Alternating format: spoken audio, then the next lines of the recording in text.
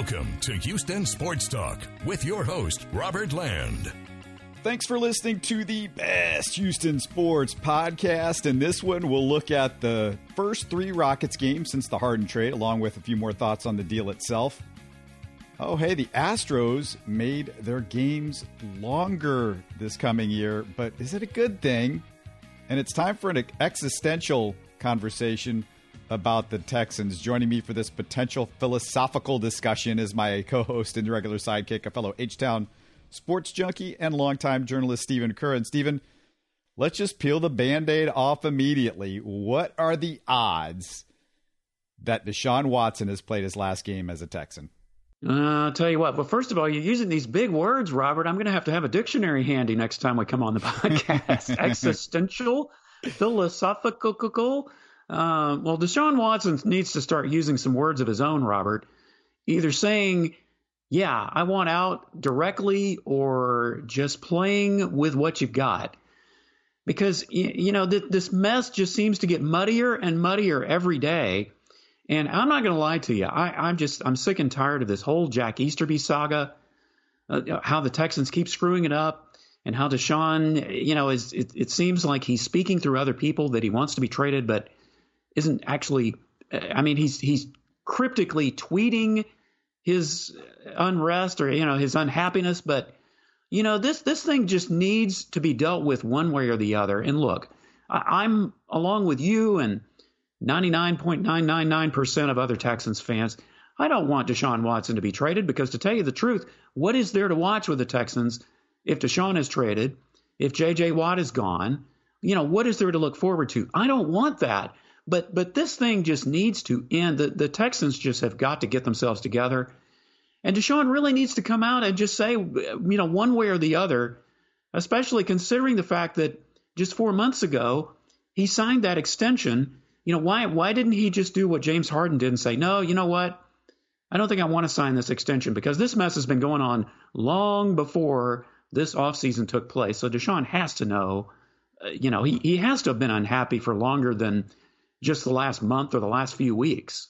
So I'm going to get to the question again. The odds that Deshaun is gone. I mean, are you at the point where there's a 75% chance, 80% chance we're not going to see him ever again in a Texans uniform? The way it's looking right now, Robert, I'd say it's 60-40 that he could be gone. I mean, reportedly, there are discussions internally about trading him. So, after the James Harden situation, and after the way this is playing out, it just would not surprise me at this point. It really would not. It would be the worst thing the Texans. I mean, it would make the DeAndre Hopkins trade look like nothing. But yeah, I'd say the chances are greater than less that Deshaun could be traded. Yeah, we didn't have cryptic tweets when you and I were kids, right? We didn't have to deal with any of that stuff. Well, unless birds were cryptically tweeting, that's about the only tweets we ever heard as kids. Yeah, it just, that's why I'm saying the guy needs to come out and say what's on his mind, and at least do it in a way that where the media doesn't have to keep speculating. I mean, at least James Harden made it pretty clear he wanted out, even though he didn't talk a lot about it until toward the end. But yeah, I'd say the chances, I'll give it 60-40 right now. And that could change by the time this thing goes up. It could go up some more. I feel like he's tweeting through, not tweeting through, but talking through. If you want to hear from him, he's talking through the national people, the local people, all these reporters, because, Schefter was just raining tweet bombs on Texans Nation Sunday, as tweets included, quote, "There's a growing sense from Deshaun that he's played his last snap for the team." Schefter also tweeted, "Texans have had internal conversations about possible trade partners for Deshaun and what their quarterback situation would look like in the future without him." And that info, though, was courtesy of Sarah Barshop here locally. Another Schefter tweet said, quote, "One league source connected to the Texans head coaching situation said it's gone from the least desirable head coaching job opening to the most undesirable head coaching job in the NFL.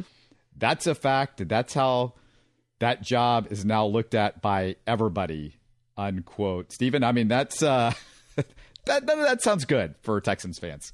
And if you're the Texans, how can you allow this to happen? I mean, you've got fans marching on NRG Stadium on MLK Day to protest the whole situation with Deshaun Watson, and you just no statement, no anything from the Texans regard, at least not that I've seen. How do you allow this cluster fire to keep happening? I just shake my head every day. I mean, I know this, we've talked plenty of times about the state of the Texans ownership and management and what a disarray it is, but how do you just ignore this type of thing and not get out in front of it and make sure that your quarterback is taken care of? You know, whether he's acting like a baby superstar player or not, get out in front of it and take care of this situation. Do you not care that you're losing your fan base and that you've maybe even lost a lot of your fan base? I just don't understand it, Robert. I don't understand anything about Cal McNair. Like we've said in the past, he's just not a bright guy. He lives in his castle and he doesn't, I guess, watch television or listen to the radio.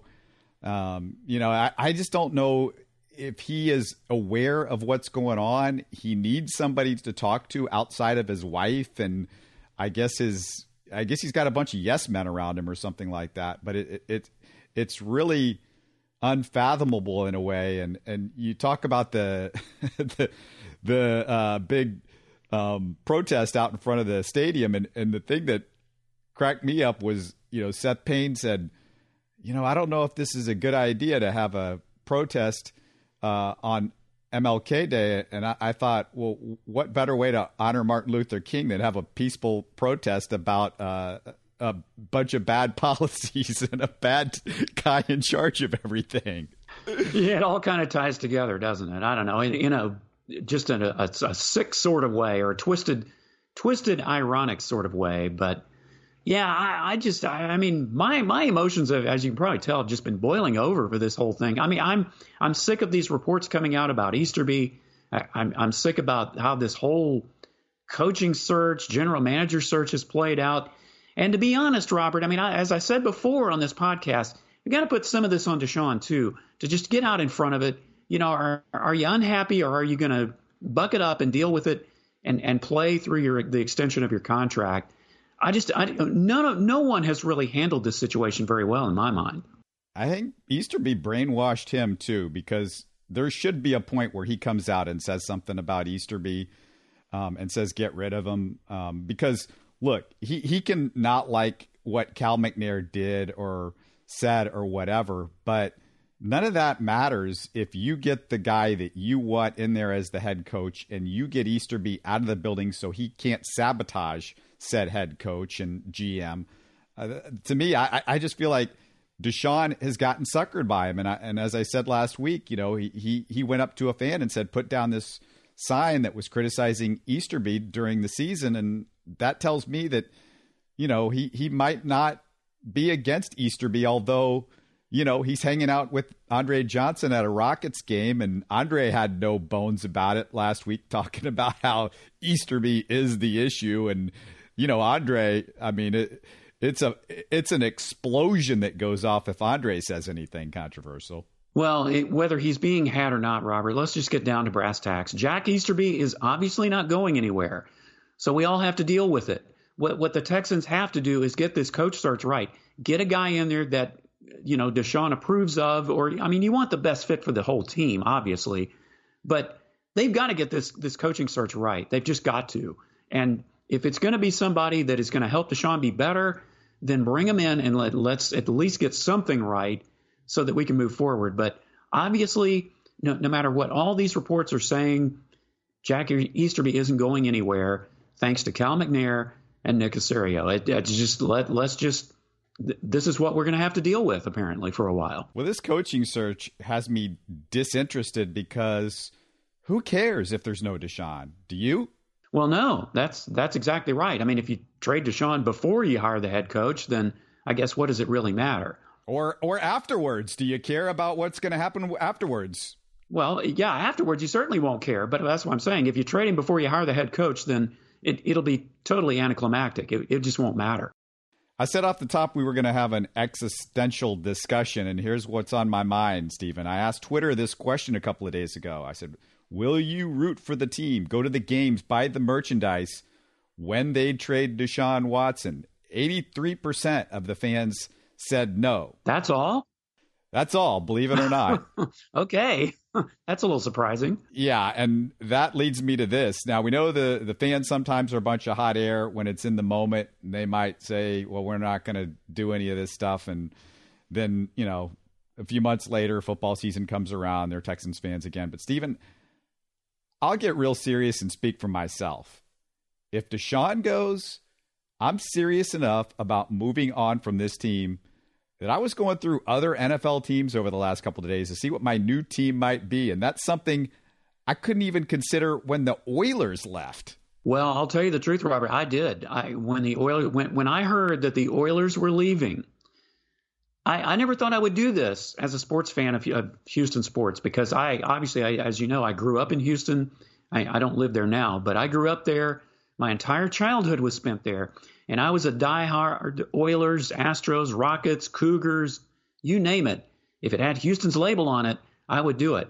But the year before the Oilers left, I refused to root for them. I did not watch their games. And if I remember right, I think they went 11-5, 12-4. I mean, they had a winning season, but I did not watch a single Oilers game. I think I just kind of tuned around. I know you're going to gasp. You might even kick me off this podcast when I tell you this. I was watching Dallas Cowboys games, if you can believe that. And I think I even watched some Saints games. I mean, I just kind of puttered around the league and just watched other teams. So I will tell you that if the Texans trade Deshaun Watson, I don't know that I can follow this team because, obviously, since I wasn't a kid, obviously when the Texans came around, and I haven't lived in Houston in over 40 years, while I'm invested in the Texans, I've cheered for them since their inception, I'm not that emotionally invested in them. In fact, in 2017, when Deshaun got hurt, I just felt there wasn't anything to watch. And so I think I watched maybe 2 quarters, if that, of a Texans game for the rest of that season. So I think I can confidently say that with you, Robert, I'd be ready to move on if they make the dumbest move in team history and trade Deshaun. Yeah, and I just want to be clear. It wasn't like I was rooting for the Titans or the Tennessee Oilers. To me, that is just ridiculous, and I don't understand the people that do that. It's basically like rooting for your ex-wife when she's dating some other guy, and like, boy, I hope he makes good with her, and I hope they go home together. And all. I'm just like, no. I never, though, started looking for another NFL team. Maybe just with the hope that Houston was going to get a team again. And, I think I was just so upset with the whole situation. But, this is a deal where there isn't hope because Cal McNair, he's not going anywhere. He's not old. He's going to be the owner for a long time. It's going to be a disaster as long as he's the owner.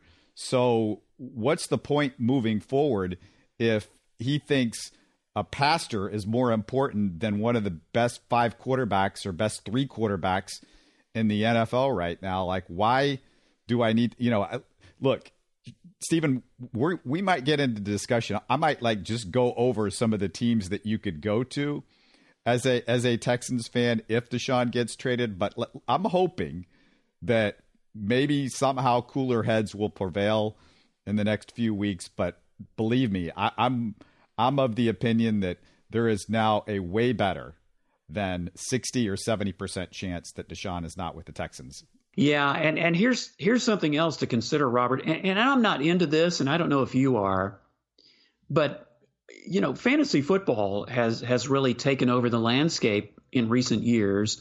Now more than ever, and I think a lot of fans, honestly, don't even. I run into more people who don't really have a team that they cheer for, other than the one that they have in, and maybe even multiple ones in fantasy leagues. So that's another thing you have to throw into the mix. Fans have another distraction. They don't necessarily have to cheer for a particular NFL team. They can form their own fantasy team and root for the players that they have, that they've drafted. And that's not something that, to my recollection, that's not something that was going on when the Oilers were leaving. I know, fantasy football, I guess in the last 20 years or so has really caught on. So that's another thing that you can say. Again, I'm not really into fantasy sports, never have been, but that is yet another vehicle that the fans can turn to if they finally get fed up enough and the Texans do this, that they can say, you know what? I'm just gonna worry about my fantasy leagues. I don't even have to cheer for the Texans or anybody else. Yeah, I mean that's always going to be there. You're always going to have your fantasy team, but I'm talking about are you what are you wearing? You going to wear Texans gear still? You still going to be that guy? You going to be the guy that goes to Academy and picks up your Texans gear and sees?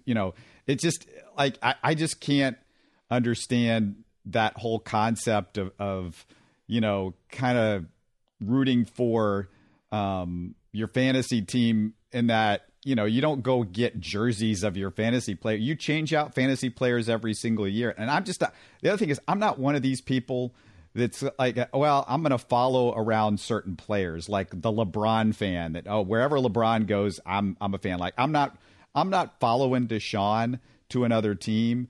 And then like, okay, now Deshaun's gone. All right, now who's my player?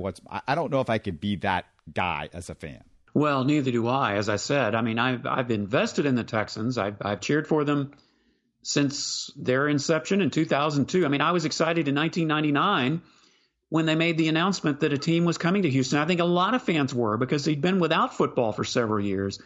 But honestly, Robert, as the years have played out and the Texans have they've sniffed around getting to the AFC Championship and the Super Bowl, but they've never gotten to that point. And just the way the team has been run for years and years, I don't think that I can honestly say that if they trade Deshaun, that I think that would be it for me. I just don't see myself cheering for them at this point. Now, I guess the big test comes if by some miracle the team starts winning, and I mean really winning. Like, what if they do reach the AFC Championship game, Robert? There's a question for you.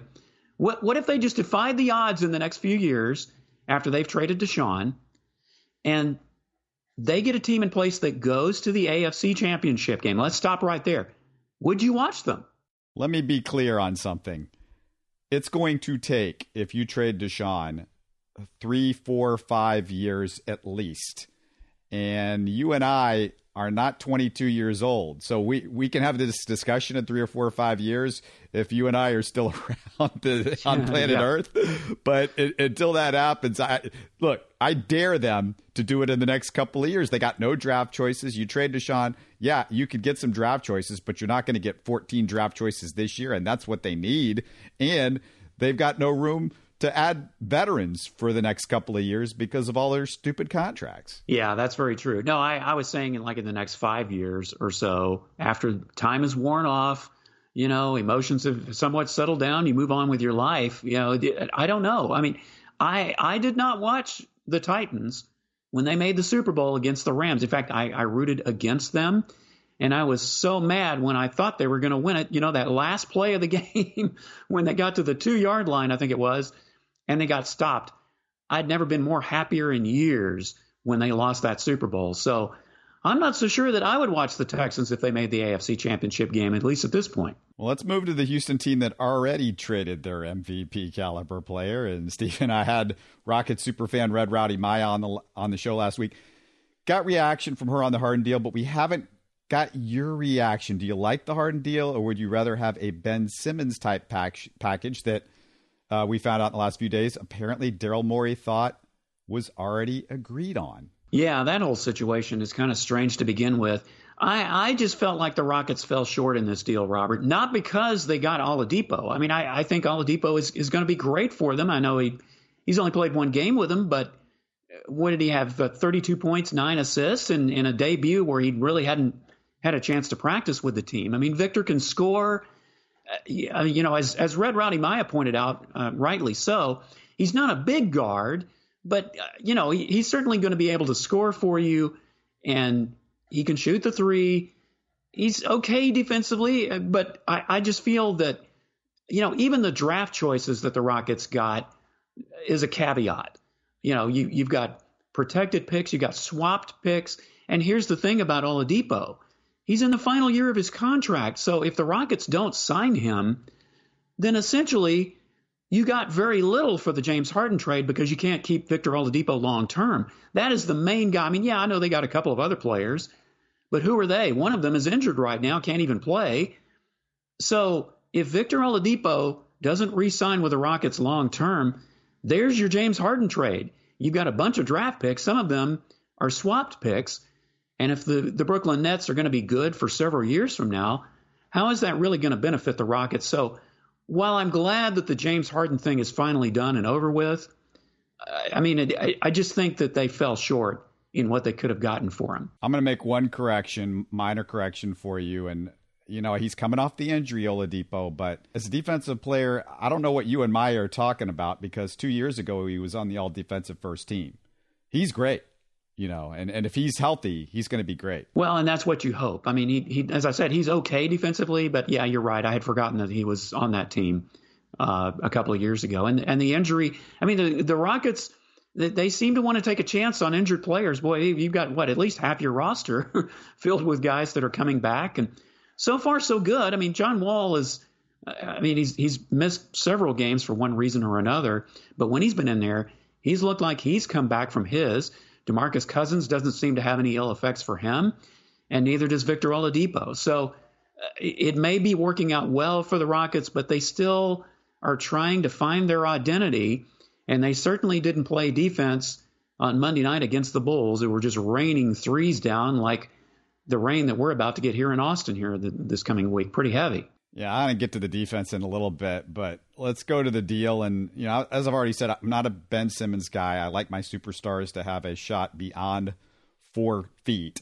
Now, there are people who have told me, even if you don't want Simmons, you can always flip him to another team for a nice trade package. Maybe you could, but I see Simmons as a player you got to build your whole roster around. So I'm not sure there are as many trade partners as people think. Also, I don't think it's worth just punting on this season since OKC is, they're flipping rights on your draft pick. I'm actually real excited about Oladipo, and I felt that way before he put up the 32 in his first game. I mean, I've been a fan of his for, the whole time he's been in Indiana and really stepped up his game. But I'm obviously concerned that the Rockets can't re-sign him. Like you said, Stephen, he wants to sign with the Miami Heat, according to what I'm reading. If he's dead set on that, how can you even get good value for him at the trade deadline? So I love the deal if they keep Oladipo. Like you said, that's great, but that's my concern.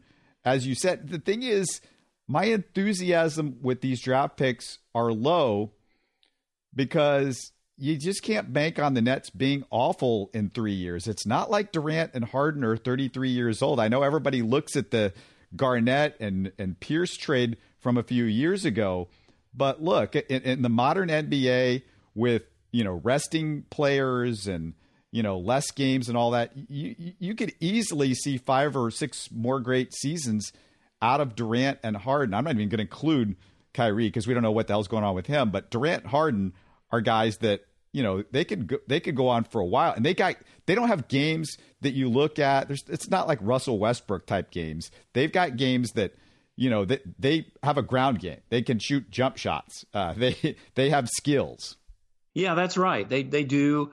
And yeah, I mean, the thing I keep thinking about is I don't see the Nets winning a championship, even with Durant there. And then you have Harden and Irving, who, to me, Kyrie Irving is probably the most selfish player in the league. As talented as he is, there's always something with him. And now he's not even playing with them. So really, it's the big two, not the big three, because he's not even on the floor right now. And that could change soon enough. But I do think the Nets are going to be a good team. But I certainly don't look at them challenging the Bucks, the Celtics, teams like that to win an NBA championship. But you're right.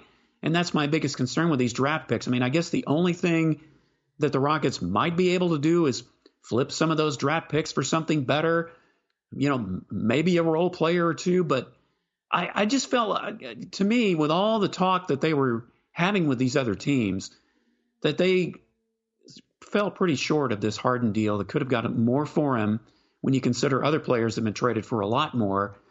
And if you don't re-sign Oladipo, then you really have nothing to go on. The thing that really cracked me up is there's a pick swap for this year with the Nets. I'm like, really? Is that just to make yourself look good? Oh, we got 4 pick swaps instead of 3 pick swaps. But I do disagree with you, though, on the Nets. I think, who cares about Kyrie Irving in the regular season? They can win a bunch of games with just Durant and Harden and be in a good position in the playoffs, be a top 4 team. And I think they can easily get to the Eastern Conference Finals because Milwaukee, outside of somebody like Middleton, I don't know who you give the ball to late in the game because you can't give it to Giannis. He can't make a free throw. He's not a great jump shooter. He's not somebody that you just go give the ball to Giannis and get out of the way. And if you look at the other teams, Boston, they're good, but their stars are not as good as Harden and Durant and Irving. And then if you look at, for example, Philadelphia, it's Simmons. And like I said, you got no jump shot, no nothing from him. And Embiid, they've got some other good players. But I definitely could see them winning the East. But right now, the Lakers just look like a juggernaut, Stephen. I don't know if you watch that team. They're just running through people. Yeah, well, yeah. They are running through people. And then the Rockets just found out just how short they are from the Lakers with both of those games that they played. And getting back to the Nets, though, just remember, James Harden in the play. He's going to have to come through in the playoffs with the Nets, which he, for the most part, did not do with the Rockets. But, yeah, as long as you have Kevin Durant there, the Nets certainly have a chance. I agree with that. And whether they win a championship or not, they're certainly going to make the playoffs. So those picks are not going to be lottery picks, chances are. Well, Harden doesn't necessarily have to do much in the playoffs because Durant and Irving can make all the big shots for them. They can. Despite the awful losses this season, I'm really excited about watching this team. Even though they've been struggling, Christian Wood is so far beyond anything I could dream of. We've already gone over, Stephen, my love for Jayshawn Tate. And this week, holy cow, we discovered another young guy that may be seriously legit, Mason Jones. It's funny, Stephen, because when I first saw him on the court, I thought, he doesn't look like a NBA athlete with the quickness and that type of ability. But watching him play, he's got a little bit of old man game. And then I read a quote from him before the draft where he said he models his game after James Harden. Old man game James Harden. Old man game James Harden. All right. Well, that's good. I like Mason Jones. He was really putting him up there in the Spurs series. And as you pointed out before, Robert, these guys have energy, and I felt like, and this is going to wear off, and maybe is wearing off to some degree, but I felt like the Rockets, after the James Harden trade, now they can move on. They can concentrate and have more focus and intensity, and I think they showed that for the most part. The defense has got to get themselves together. That is true, but at least to me, they look like they're hustling. They've got a lot of energy. They're going after it. So I just think it's going to take some time for this team to really get together. As much as I hate to say it, because, with Houston fans, we're tired of being patient, but we're going to have to be a little more patient with this team and letting them get into Stephen Silas' system, try to get better defensively, and maybe they can salvage something of this season. But I at least like the fact that they're not just standing around. There's a lot of action, and they are more disciplined for the most part with their shots. Yeah, you talk about the defense, and that's definitely something I wanted to bring up. And you look at it, and it's really hard to be good defensively with like lineup changes and different guys, and people are hurt every game. And that's the real key to the Rockets kind of getting things together because, look, the Rockets fans, you might be upset with all the games the Rockets players are missing because of injuries, but if you're watching the rest of the NBA, this is a league-wide issue. I look at box scores. I don't recognize half the guys. So somehow, some way, Silas is going to have to piece it together and start getting the defense to be on the same page. But that's the problem, Stephen, is you can't get them on the same page if there's a new starting 5 every single night or a new 8-man rotation, 9-man rotation. 2 or 3 guys are out one night, another 2 or 3 guys out the next night. It's easy to say, oh, there's John Wall. He's coming back from the injury. This is an ankle injury, and this is an injury that reminds me that this season is just stupid because they're playing every other day and there wasn't a ramp up. And so you see this kind of injury going on with every team around the league, like I said. Yeah, this should not come as any surprise, Rob. And I think we even touched on it before the season started, is that, you had some teams that weren't even involved in the bubble who've had, more than a year, almost a year off. And then you have teams like the Lakers and the Rockets and those who went deep into the playoffs who had very little rest. So it does not surprise me at all that not only with the Rockets, but around the league that you're seeing so much of this. And then you've got the games every other night thing going on, which, even though some of the travel is being cut down when you have 2-game series like you did with the Lakers and the Spurs and teams like that, it's still taking a toll on these players. They don't have a lot of practice time. I mean, that's the thing. You don't have enough practice time to work on specific things, to get to know each other, to develop that chemistry that you have to kind of throw together in the middle of a game. And it's just very difficult. Now, I'm not making excuses, not by any means, but it is what it is. And that's what the Rockets are facing right now. I got 2 huge beefs with Coach Silas. Let's get to that. Number one, David Nwaba should never be in the starting lineup over Jae'Sean Tate. I get it, Jae'Sean Tate.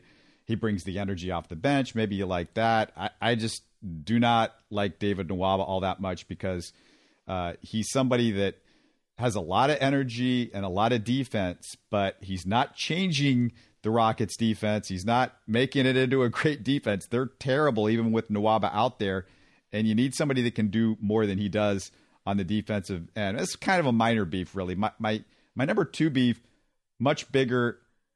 It's the way Silas is using Boogie Cousins. There's no way Boogie, Stephen, is best used as a pick and pop guy. He's nowhere near a good enough 3-point shooter unless you like his sweet 26.7% marksmanship. And in my humble opinion, the whole advantage with him is his size and ability to bully ball guys down low, especially now that he's coming off all these knee surgeries and you don't want him outside having to use his speed and agility.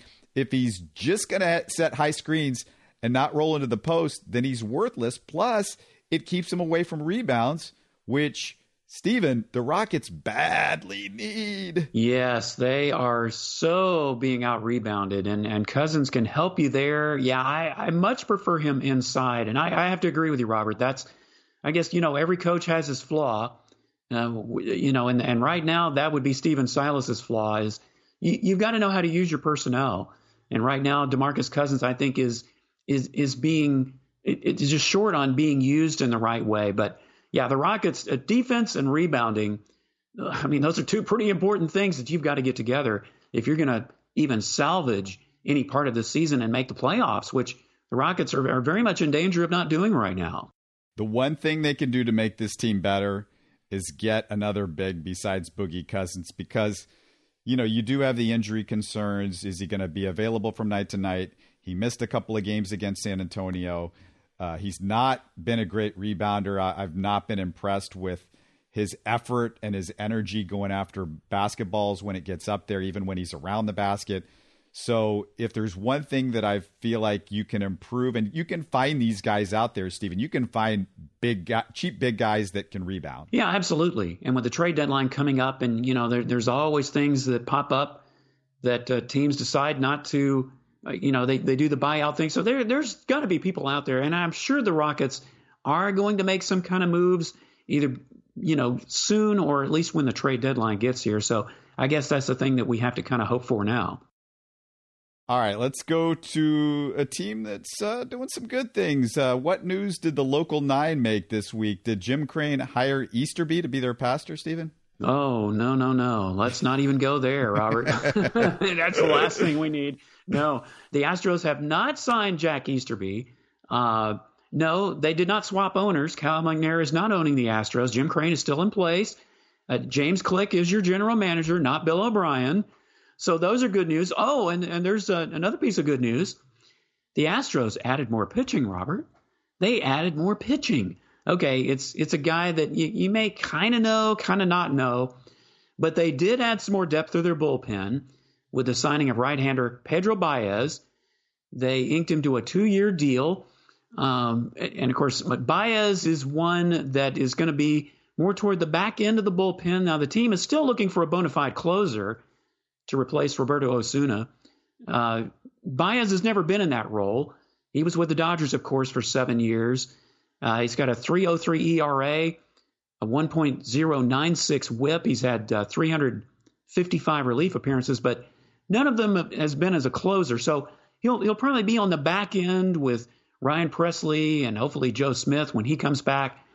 They have been in, I've heard some rumors that they've been in talks with some closers like Brad Hand and Trevor Rosenthal, Alex Colomé, but they haven't signed anybody yet. So that is still a big need for them, but at least they are doing something to shore up their bullpen with Baez.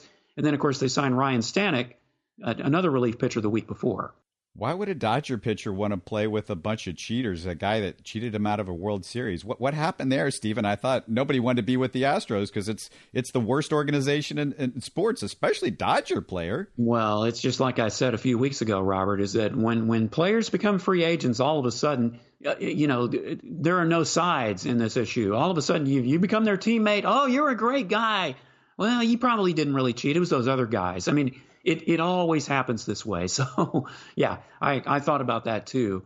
But I guarantee you, if George Springer were to sign with the Dodgers, all of a sudden he'd be the most beloved guy in L.A., or, well, one of them anyway. Baez, a notorious slow worker. Stephen, ask me how slow of a worker is he? This is like Match Game. Ask me that question. How slow is Pedro Baez on the mound? Well, James Click said, we plan to use them in the 7th inning just to give everyone a little bit of extra time to get a beer before they stop selling beers at the end of the inning. Oh, in other words, what you're saying is the games just got longer. Oh, yeah, which you know how much that makes me happy. Yeah, I mean, baseball games need to be longer. They're much too short already. So, someone like Pedro Baez coming in, yeah, we can definitely have that. We don't need a 7th inning stretch. We can call it the Pedro Baez stretch. He is a good ad, though. I mean, let's look at the numbers. Pedro Baez, he's 32 years old, so he's an older guy. Could he be losing something? Well, we'll see, but he hasn't been losing something on the mound the last few years because last year his WHIP was 1, ERA 3.18, his career ERA 3.03, his career WHIP 1.096. I mean, year in and year out, there's not a lot of dips. I mean, he's pretty good every single year. His ERA is consistently, high 2s, low 3s. So that's going to be a huge help for the Astros. It kind of solidifies their bullpen. And, you add him to Stanek, and all of a sudden, they've made a little bit of a dent in the bullpen. Hopefully a couple of guys hit that you need to hit, guys to come back that like, Scrub, and if Scrub doesn't work for you this coming year, at least maybe Stanek could work for you. They don't have a closer yet, like you said, but still, I like what James Click's doing in the offseason in the smaller moves, and maybe he can make one big splash move, like you said. Maybe he can get the closer, but it's not terrible if they don't get a closer at this point because you got enough guys to kind of piecemeal your way through things, and closers are just so unreliable long term that you just don't know what you're going to get long term with the closer if he can do it for more than 2 or 3 years. Yeah, and you do have Presley. I mean, if you have to put him in that role, you can. He did serve in it last year and did pretty well. But I think, the Astros, of course, their biggest needs to me, outfield. They could use a backup catcher, and I really would like to see them get a starter at the back of the rotation because, look, as wonderful as those kids were last year, if you're going to be coming back into this season, if it is going to be a full season and you're going to be playing with fans, albeit not 100% capacity, it's just going to be a different feel this time. And a lot of those guys, they were playing without fans. It was kind of a unique situation. I want to see what they can do in a second year in hopefully a full season under at least somewhat more normal circumstances.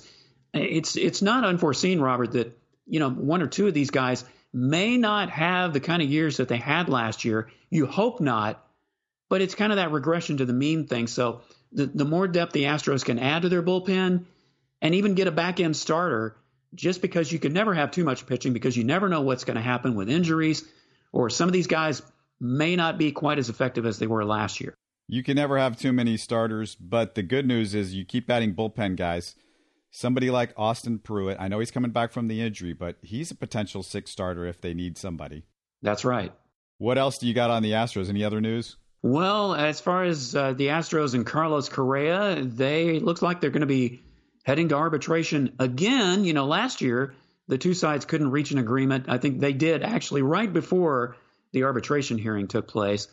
And the Astros don't typically do well in arbitration because they lost a couple of years ago with Garrett Cole. So it'll be interesting to see how that plays out. But right now, Robert, they are $3 million apart. Why don't they just take that $3 million and divide it between you and me? I'd be okay with that. Sure. Yeah, let's do that. Correa, we did talk about LeMahieu signing last week. Was that after our podcast from last week, DJ LeMahieu signing with the Yankees? I think it was. I don't think we got around to talking about that. What did you make of that? Because that has implications on George Springer. But you know what? As I was thinking about it, and I don't know what you think, doesn't this have some implications for Carlos Correa moving forward? Well, it certainly does. Yeah, especially with Correa. I mean, now that you're seeing something like that, you're starting to see these kind of moves. I mean, the Astros are going to have to make a decision on Carlos Correa, certainly. The question remains, are you, if you're $3 million apart on this year, I don't know that bodes well for moving forward with a contract extension, whether it's before he becomes a free agent or after. So, we brought this up before, Robert, a couple of years ago and even last year. Are the Astros thinking about trading Correa either at the trade deadline or even before that if they can't even reach an agreement for arbitration for the second year in a row? Well, this is why I think there's good news with this DJ LeMahieu signing. If you're a Carlos Correa fan, if you think the Astros would be willing to invest long-term in a guy with, he's had his share of injuries, the back thing. I don't know if you like that or not. But look, DJ LeMahieu, he's the Yankee second baseman, right, Stephen? Right. So if he's their second baseman and he's under contract and you got their shortstop, good young shortstop that they've got in Gleyber Torres, he's not going to be a free agent for a while. Where does Carlos Correa go to play for the Yankees? Like what position? Because they've got a lot of their infield set on the middle. Even if you look at third base and Urshela, he's somebody that's young, and I don't think he's somebody that's going to be. I don't think they're going to have him on the market next year. He's at 858 OPS. So if you're the Astros and your big concern would be Correa signing with the Yankees because that's his childhood team and he loved Jeter and all that, the Yankees pathway is a little bit harder. Maybe they say, oh, we could always get rid of, this guy or that guy that we've got on the roster because we think Correa is better. But the guys that they've got at second, short, and third, and Torres, LeMahieu, and Urshela, they're all pretty good. I mean, I don't know if you just get rid of them considering, none of them are that expensive. No, they really aren't. And I mean, first of all, what is it about the Astros getting all these, Yankees fans basically growing up? You had Garrett Cole, you have Carlos Correa. I'm not so sure how I feel about that. But anyway, now I'm not too concerned about him going to the Yankees, but there are certainly other teams that could use a shortstop like Carlos Correa. And I know, he had that great season this year with the shortened season and certainly came through in the playoffs. But I'm still not sure long term, is Carlos Correa going to be worth that kind of money that the Astros would have to invest in order to keep him? That remains to be seen. I don't even know if it had to do with the Yankees. I just think, don't you think Correa is a young shortstop? Who are you going to look to? Jeter. Yeah, that is certainly, you're going to try to come in and replace Derek Jeter. Good luck with that. Well, Carlos Correa, he could possibly fill the bill with that. The one thing that's great about the Astros right now, Stephen, is, they're not dealing with any more controversies and lawsuits like we've seen over the years, right? None of that stuff's going on. Nope. Sorry, Robert. I wish we could go a week without saying, something negative involving a Houston team, whether it's a lawsuit or a scandal or something. But no, I'm afraid the Astros, once again, did not avoid that. Now, in all fairness, this isn't totally on the Astros. This is almost as much on MLB as it is the Astros. But you know who the Tri-City Valley Cats are, don't you, Robert? That's their old, single A affiliate? Is that right? Yeah, the single A. They've been, the last 18 seasons, they've been the Astros single A affiliate. Well, they are suing the team and Major League Baseball for $15 million. And, of course, this came after MLB decided to break ties with a number of minor league teams. And of the 120 teams that MLB retained, Tri-City is not one of them. So I'm sure that more lawsuits are coming from other teams if they haven't already. But, this is just another in the latest saga of MLB's reorganization of the minor leagues. And the Astros are a part of that because, of course, they went back to the Asheville Tourists, who is a team that they had a number of years ago as one of their minor league affiliates. But no more Tri-City Valley Cats. And now they're suing the Astros and MLB. So we'll see how that turns out. Yeah, it's been like a real revolving door with the Astros minor league teams over the last few years. You look at the new AAA team, which is exciting, that's coming to Sugar Land, and I think that's a great move, and I'm all for that.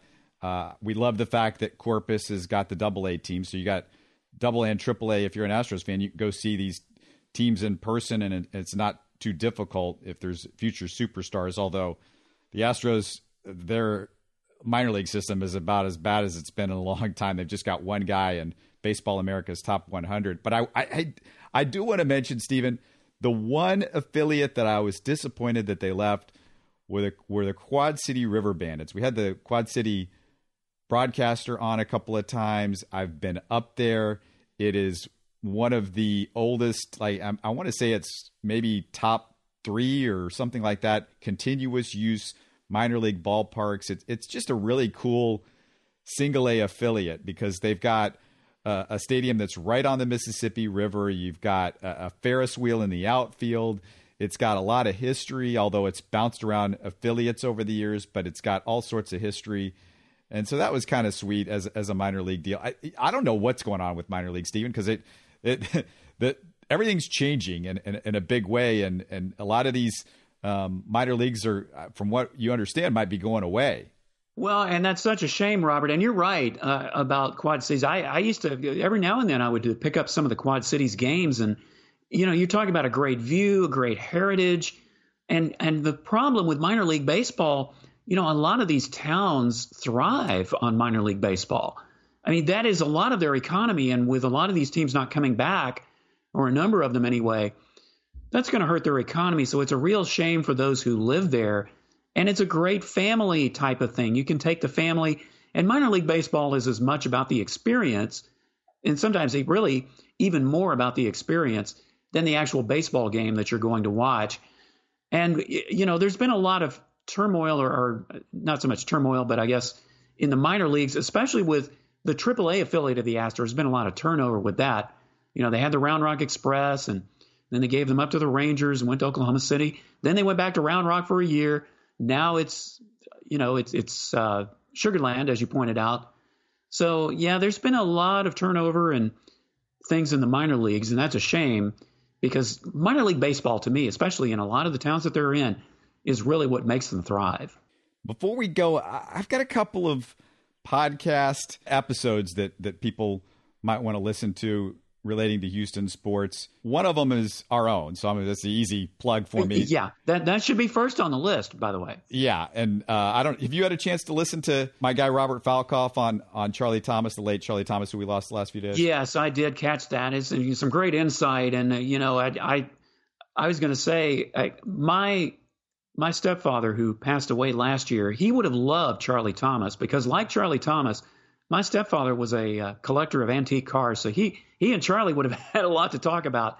Yeah, it was very sad to see that Charlie Thomas passed away. And, as you and Robert accurately pointed out, Charlie Thomas is the one who set up those championship teams. Les Alexander may have gotten credit for those 2 championships, but without Charlie Thomas, we wouldn't be talking about those 2 championships because he's the one who put the pieces in place. It's kind of like giving Cal McNair credit for Deshaun Watson being on the Texans, right? Oh, yeah. But at least Leslie Alexander was a pretty good owner, I thought. I mean, compared to Cal McNair, it's funny. I think you said off the top of the the Robert Falkoff podcast, probably the greatest owner in Houston history, talking about Charlie Thomas. So how about opposites? Cal McNair, probably the worst owner in Houston history at this point. Right. And if you look at what Charlie Thomas did, and like I said, go listen to this podcast. And hey, there's even a Kobe Bryant story in there. So I know. I love it. It was great. Another reason to listen to it. But if you look at what Charlie Thomas did and how important he was, listen to it, see if you think, oh, maybe he was the best Houston sports owner, because that's the case that you can make, I think. And then also another Rockets-related podcast, not Houston Sports Talk, but I got to give a big recommendation to this one. So Vernon Maxwell was on Bomani Jones' podcast. Did you happen to catch this at all, Stephen? No, Robert, I saw your text about it. You had texted me last week, and unfortunately my week kind of got away from me. But it is on my list of podcasts to listen to. I definitely want to check that out because, if Vernon Maxwell is on a podcast, he's not going to be soft-spoken and quiet. There are things that he has to say. He's never shy. So, yeah, I can't wait to hear that podcast. Yeah, to say that he's not shy, this is totally unplugged Vernon Maxwell. He cusses throughout this thing, and I guess there was no explicitness on this particular podcast that Bomani does. So there's just beeps all throughout the thing, but you'll figure out what Vernon is saying. Trust me. Well, Vernon was pretty unplugged, even, in regular form, maybe minus most of the bleeps. But yeah, Vernon Maxwell unplugged, that's just another walk in the park for him.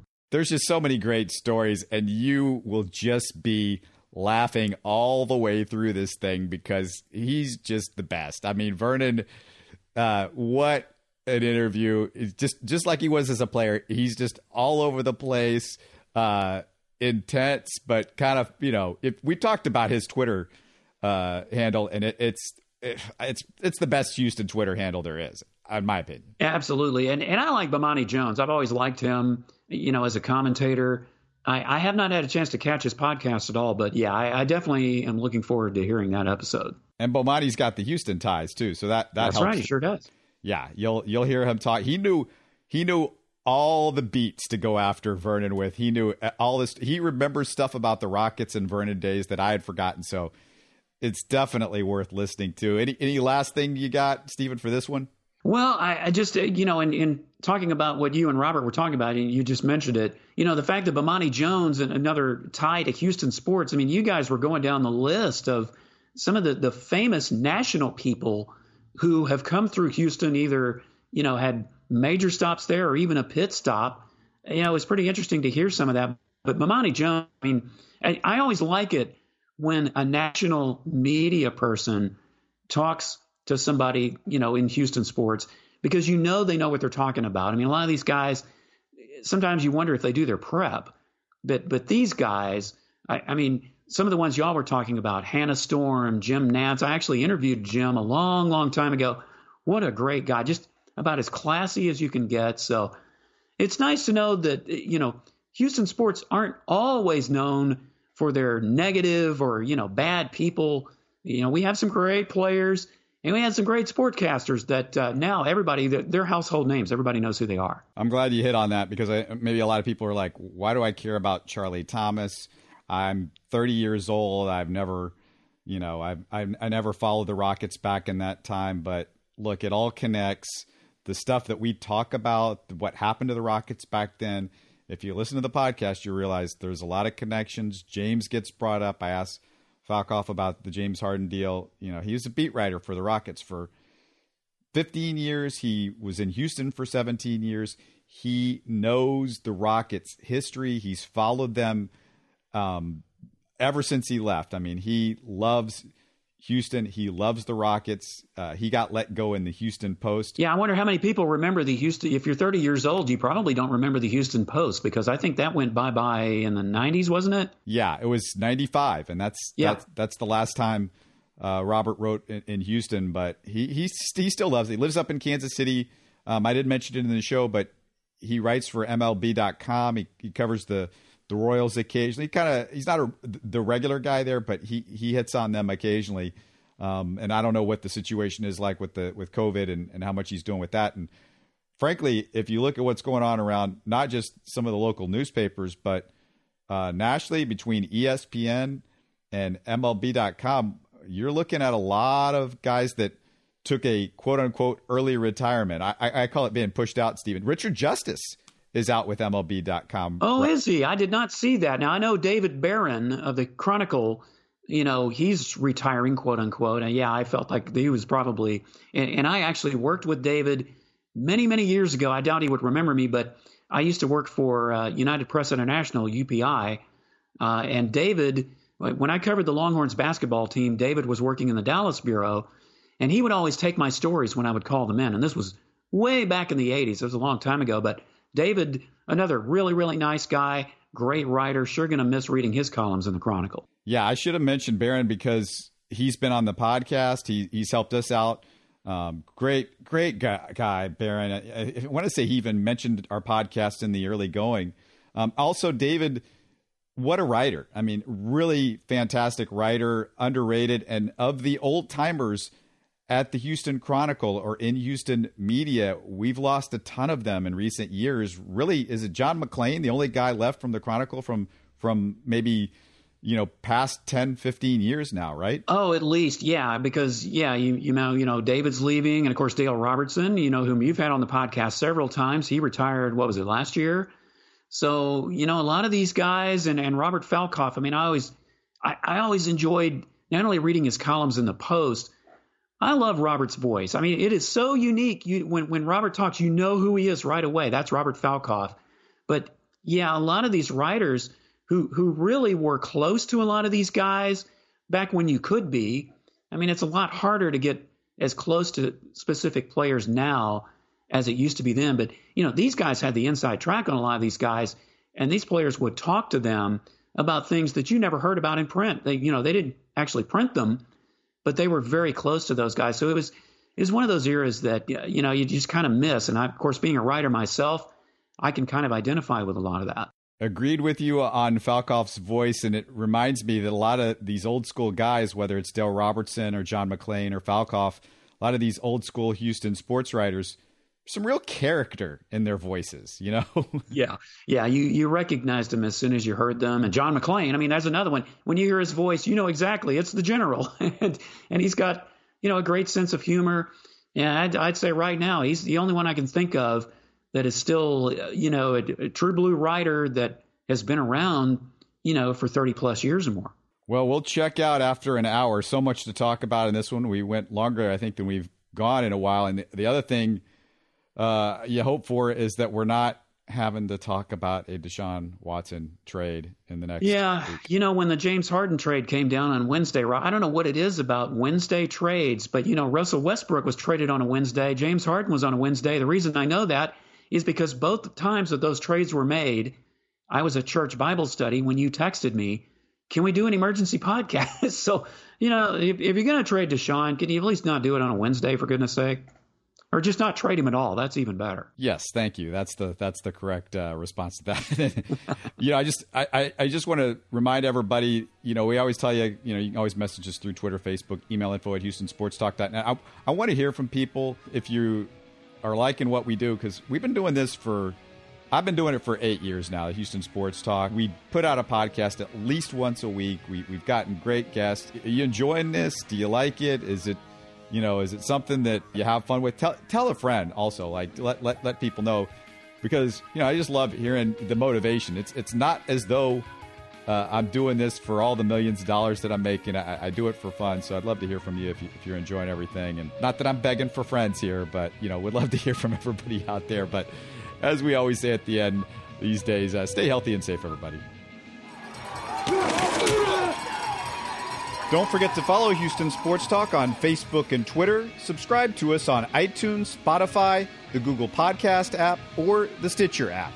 You can support us by giving us a 5-star review on iTunes or by telling your friends about us. Spread the word, everybody. Thanks for listening.